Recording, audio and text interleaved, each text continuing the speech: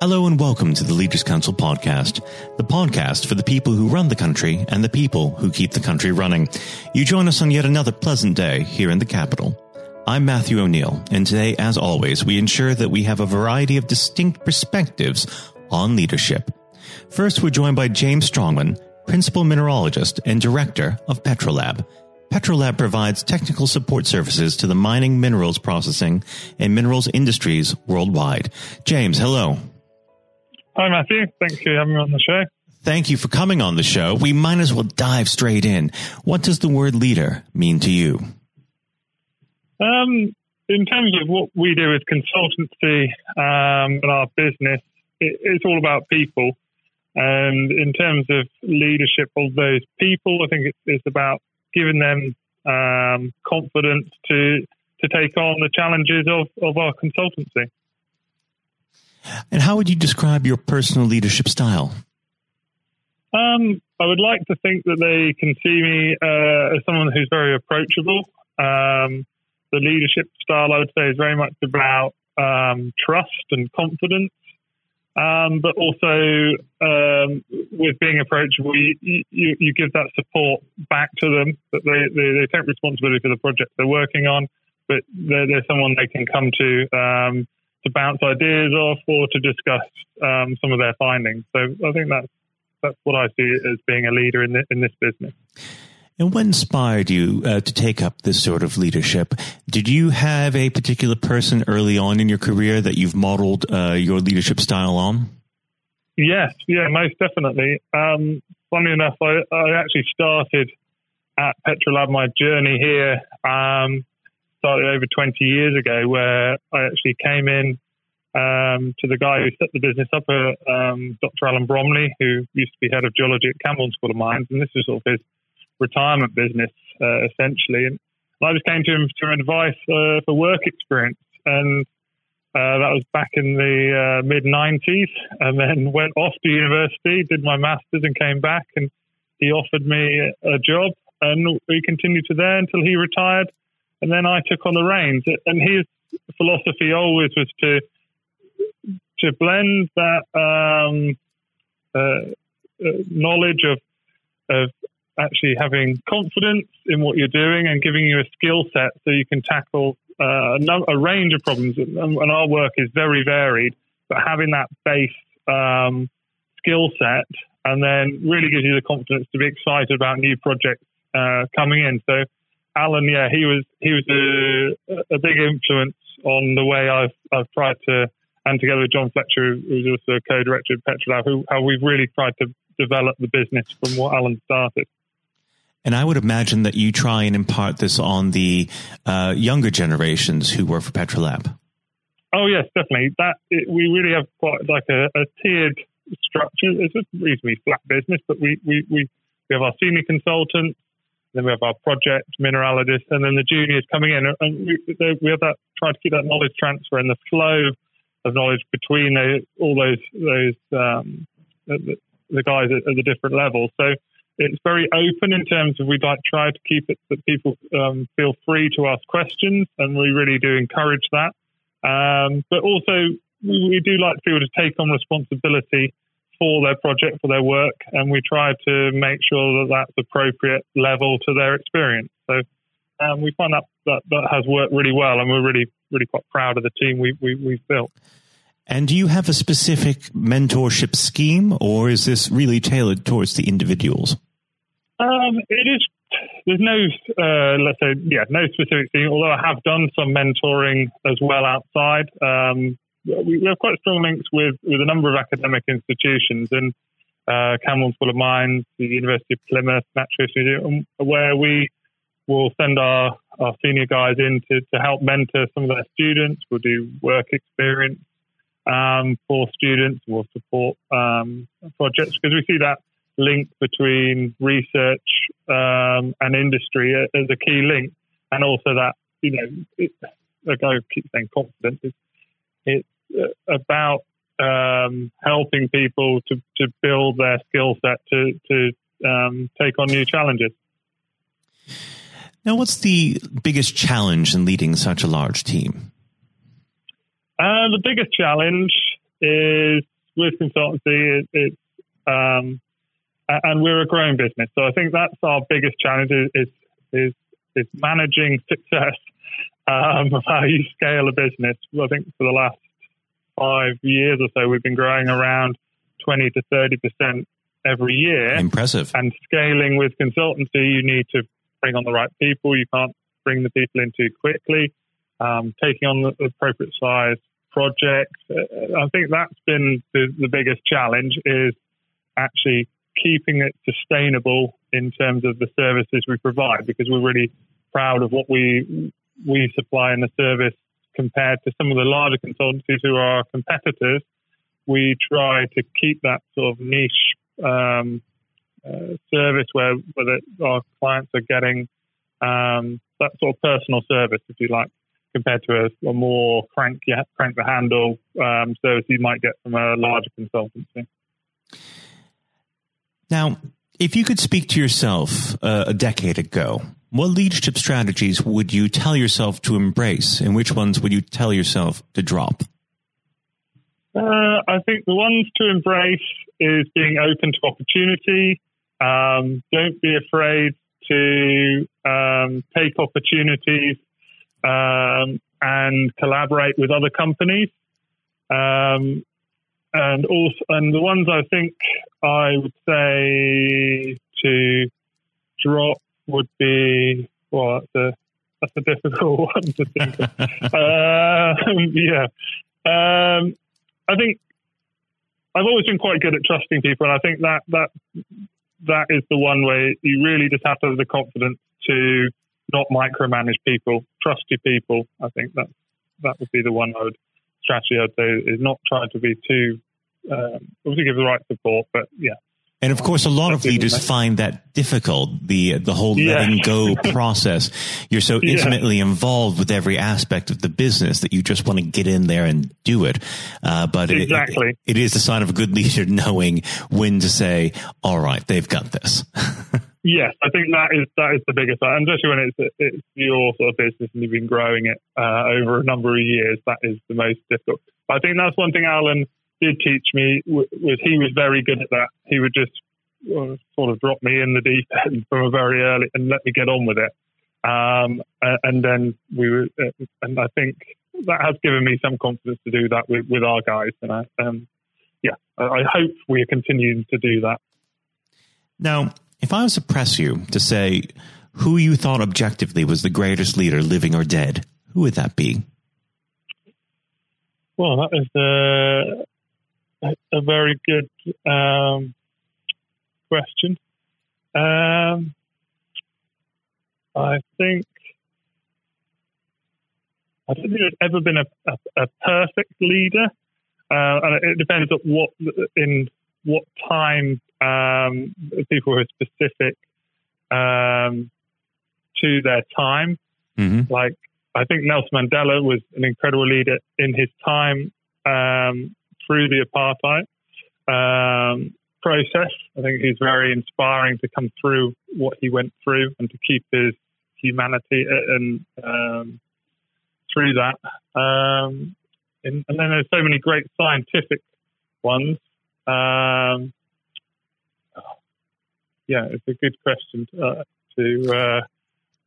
And of course, Nelson Mandela had the ability to bring South Africa back together. Yeah, I think that's it. Yeah, bringing people together. That, very much so.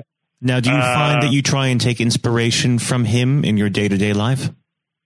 Yeah, I think that having that empathy, I think, is a key thing. Trying to see things from both sides of any argument. I think having empathy is a really important skill to have. Now, unfortunately, our time together is very quickly drawing to its close. But before you go, what does the next 12 months have in store for Petrolab? We've got a really exciting 12 months. We are just at the moment applying for a Royal Society grant to help further our work we've been doing already on this huge the industry of electrification, electric vehicles. We've been pioneering some new techniques in the analysis of the minerals and ores that will be used to in all those technologies going forward. And we've just actually presented at an IOM3 conference last week, which brought sort of the UK leaders in those industries together.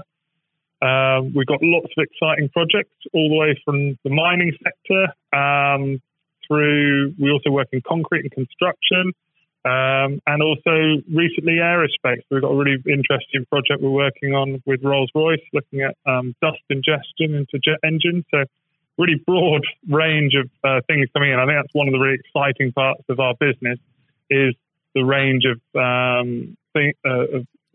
work we get in and projects. And I think that just keeps it really fresh. And we're still using the same tools and analysis techniques, but across different industries. So, yeah, it's definitely an exciting year ahead. It sounds it. We'll have to have you back on the show soon to catch up on all those things. James, it's been an absolute pleasure discussing leadership with you, and don't be a stranger. Thank you, Matthew. It's been great. Thank you. That was James Strongman, Principal Mineralogist and Director of Petrolab. And now, if you haven't heard it before, is Jonathan White's exclusive interview with Sir Geoff Hurst.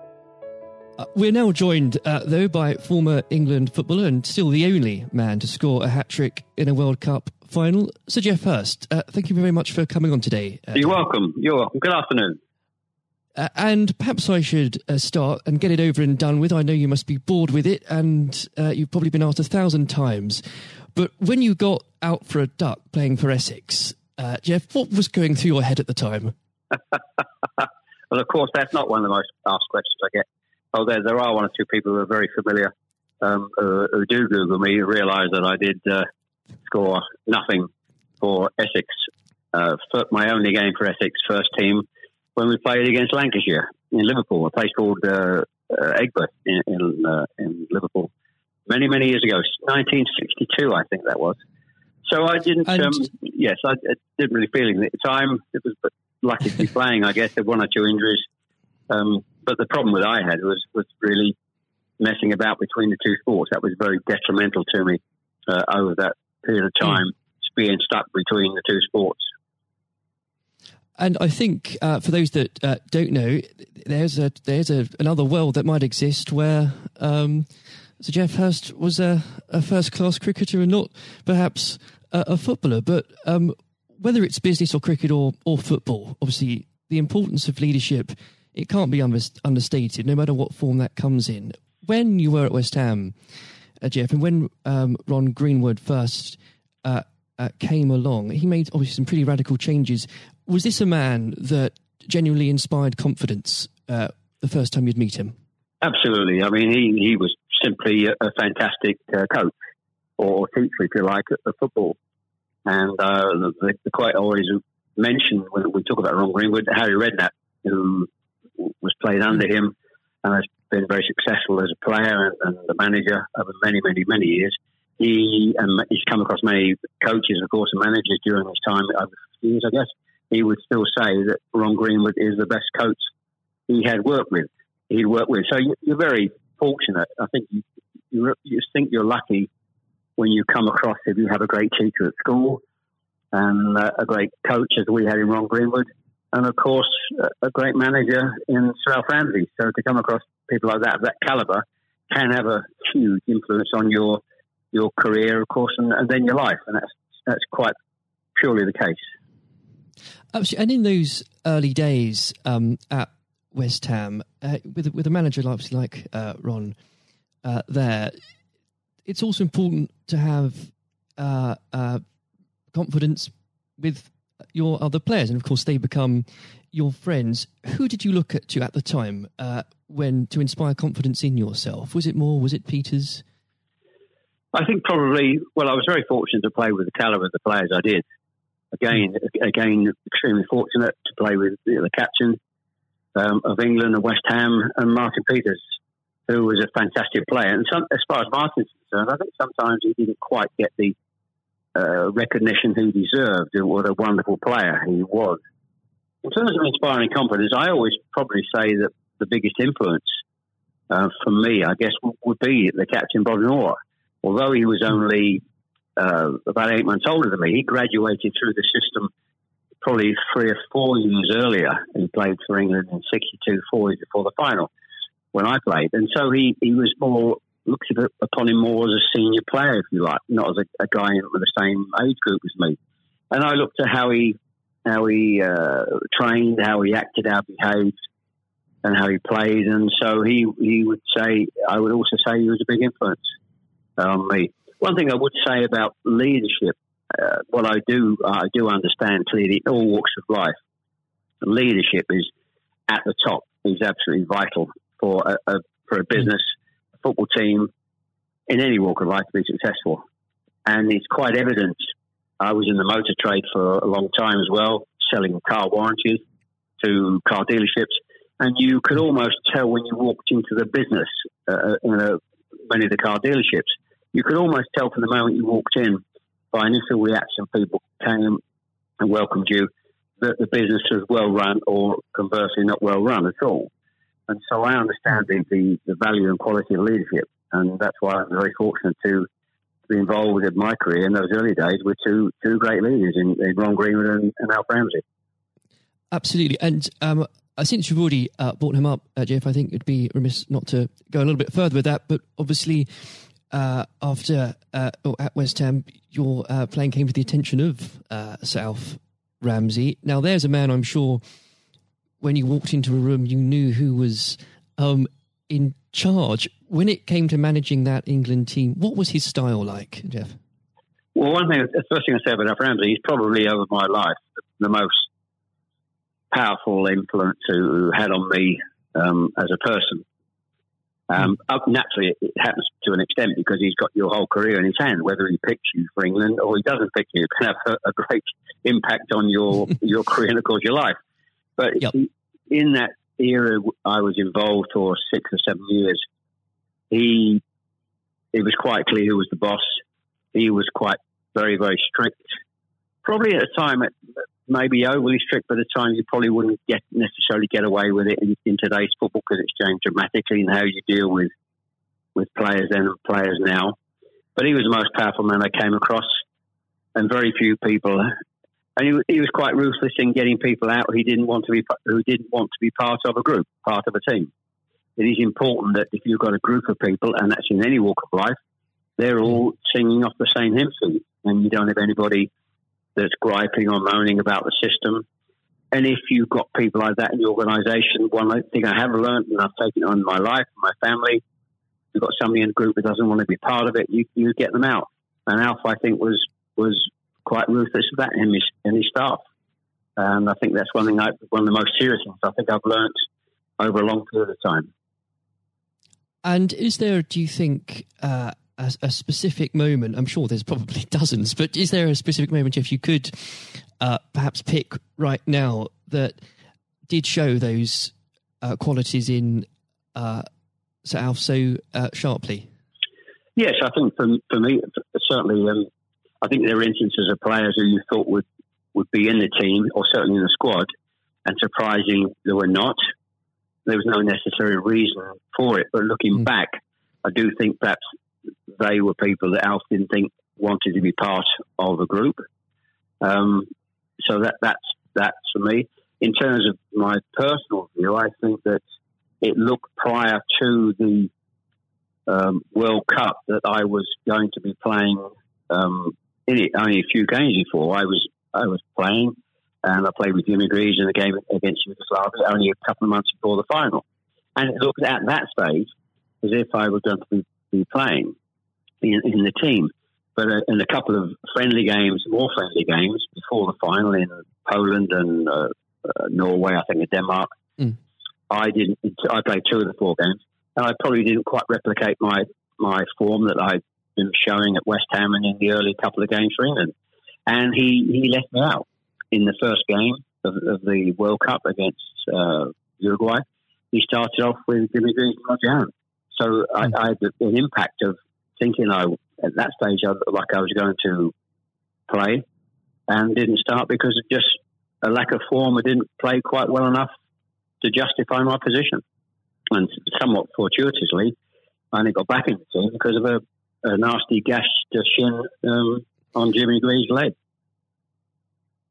And I think what you've said there, Jeff, actually does sum that up really well. And more than that, whilst it's important to have that someone in charge with those qualities, it's almost useless if there isn't a strong and unified team behind them. And there really must have been moments, maybe there weren't, but let us know, in that 66 competition, the prolonged pressure on all of you, the weight of a nation, did it get to you? Oh, not for me personally, no. I think, and I don't, not for me, not for a second. I think I was just happy to be involved in the squad initially. Not at all. You're not aware of the magnitude of the occasion, really, looking back out. So I never really felt, people talk about pressure a lot and it's there, and players talk about it in life. I didn't really necessarily feel any great pressure during the time I was there. And what is also important to say about Alf Ramsey, the people he left behind that were left in the squad after he'd moved one or two players out, the squad were a bunch of very hard-nosed, professional, top-quality people. And that was, again, the leadership that Al showed. He got people in together that were very, very strong personally. And I think that was part of the success we had. We were I always describe our group as hard-nosed professionals. We have some great players, but overall they were great hard-nosed professional players.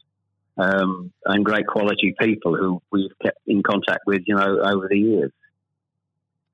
And Jeff, I've got to ask, and I'm not making this up, I've genuinely heard that people do ask you whether or not you realise there were people on the pitch at that moment. I imagine you were busy on something else. Well, I did some theatre shows last year. They've gone fairly well, and we're going to do a series of theatre shows, in fact, starting this week, over the next 2 or 3 months. And at the end of the theatre shows, we have about 20 minutes where we allow the people in the audience to ask questions.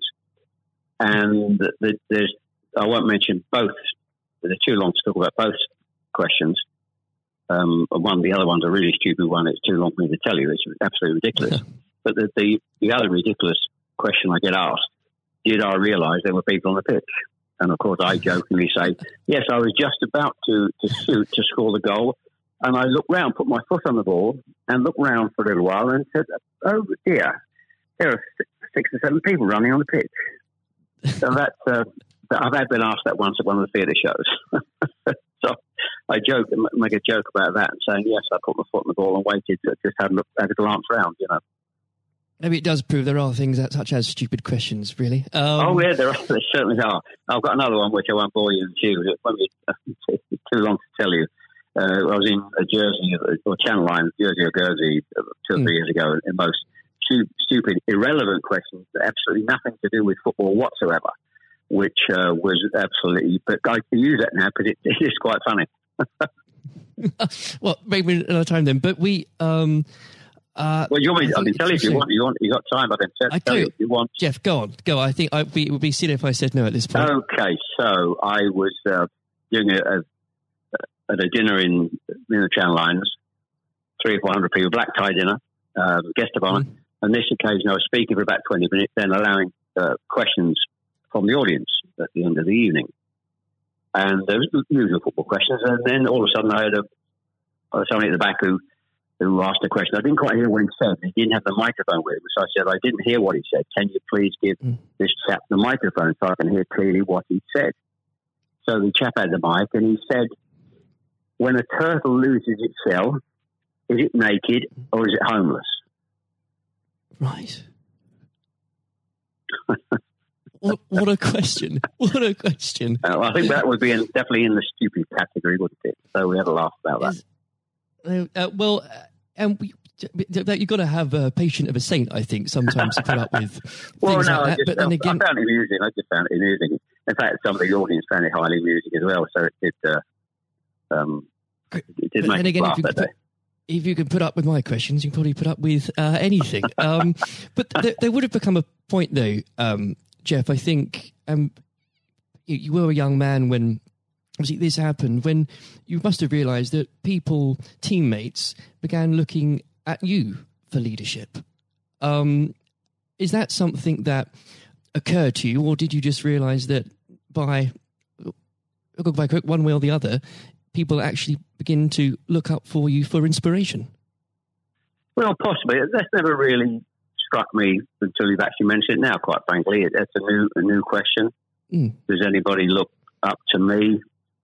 I'm sure perhaps there are people who pay you compliments of fans of West Ham and Stoke, and of course England fans who I think probably it would be very immodest of me to suggest that I felt that somebody was looking to me for inspiration.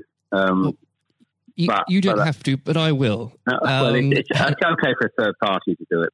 Perhaps that may have been the case over the years. People look at you and maybe it has a helpful effect. But I do think you how you behave and set examples on and off the pitches, people must realise that has an influence. How you react and behave to situations on and off the field surely probably has an impact to younger players coming into the team latterly. And with that, looking at football today, is there anybody that you think particularly on the field or the sidelines that strikes you as someone with those qualities that you could identify in a natural leader? Well, current players, you mean? Oh, players, managers, anybody that you look to today, really? Well, I think some of the outstanding. I think the best example about a leader at the moment is Klopp at Liverpool. He has been absolutely fantastic to acquire the players and get them to. Their attitude is absolutely fantastic. They're great players, but there's more than just being good players in football. It is to have a good player with a fantastic attitude, and their willingness to work for each other and the team is absolutely outstanding. Hence these unbelievable results. There are, and the great players not always succeed as individuals, or probably even certainly as a team if you haven't got the right attitude alongside it. And they're probably, and that comes through the leadership. That's not just luck. Absolutely. That's absolutely leadership. He'd be the best example, of course, in football terms today. Easily. And of course, but going back not that long ago, Alex Ferguson is just absolutely. You've got to take him as the first example, because Klopp's only done this over a period of time, a short period of time. But if you look at the 26, 27 years that Alex Ferguson did with Manchester United, and subsequently since he's gone, how they are not doing so well. He's the best example of management we've probably ever seen, and I don't think anybody will see the light of that kind of leadership again. It's absolutely astonishing. And do you think, could you imagine Sir Alf or even Ron Greenwood managing teams today? Yes, I think so. I think yes, no question at all. I think Ron Greenwood. Yeah, well, the answer, straightforward answer is yes. That's a good answer. The straightforward answer is yes. I can elaborate as much as you want, but the straight answer is absolutely categorically yes. And with I know if we could talk about this probably for the next hour or so, but I'm conscious of the time. Looking back through your playing career, perhaps especially your time for England, who was it that struck you more than anyone else on the pitch that displayed qualities of not just leadership but companionship and level-headedness that you think that have stuck with you all these years later? Well, I think I was very fortunate, and I wouldn't pick any one player out. I think looking at that, so many, and that's why we were successful, because we had so many showing all those qualities that you just mentioned throughout the team. I think that was outstanding, and it's an opportunity to talk about all of them in that breath. And there was nobody. And going back from an earlier question for me, all hard-nosed professionals, good teammates, good socially. And that's why we kept in touch with each other on our golf days every year, up until about 5 years ago, of course, with the sadly dwindling numbers. We still got on, our wives got on all together all those years later. It didn't just finish after 66. That reunion, that camaraderie, that team spirit, getting on with each other lasted for a long time. And I wouldn't, when you put those questions and how you categorize those, I would pick every one of the 11 players who you put in that category that were like that. There was nobody else. They were all outstanding. And I think that was a big part. I can't stress how big a part that was. And I've said that many, many times, for the success of the team. We had some great players. We had some great players, of course. But without the attitude alongside that, going back to an earlier question, we wouldn't have been as ultimately as successful. Exactly. Without that, the whole will never be greater than the sum of its parts. But with it, yes, the word is team. The word is team. Absolutely. And I always use the word team when I talk. Sometimes together, everyone achieves more, and that's the same in any walk of life. That's fundamental. And lastly, Jeff, looking if you were to give advice, and whether this is in sport or business or indeed any other walk of life, what would you identify, if you can, as the key tenet that you can't go without in terms of leading a team, no matter what that team is? Single-mindedness, dedication to the job, thinking about that role, that job in leadership all the time. It's a huge part of your life. I don't think you can switch off when you're in business at the top level or sport at the top level. You may, have a couple of weeks holiday, but I'm even sure if these top managers and leaders in all walks of life are away on holiday on a beach somewhere warm, I'm sure they will not switch off for 2 weeks and completely not think about their role as the boss of an organisation. And I think you're completely focused. You're always thinking about things, thinking about improvements, and it's just dedication and tuning your life to being successful. Excellent. Well, Jeff, on that point, thank you very much for joining us today.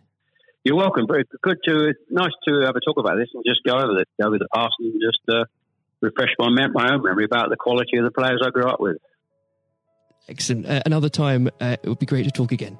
Thank you, Jonathan. Thank you. This has been the Leaders Council podcast. Thank you for celebrating excellence in leadership with us.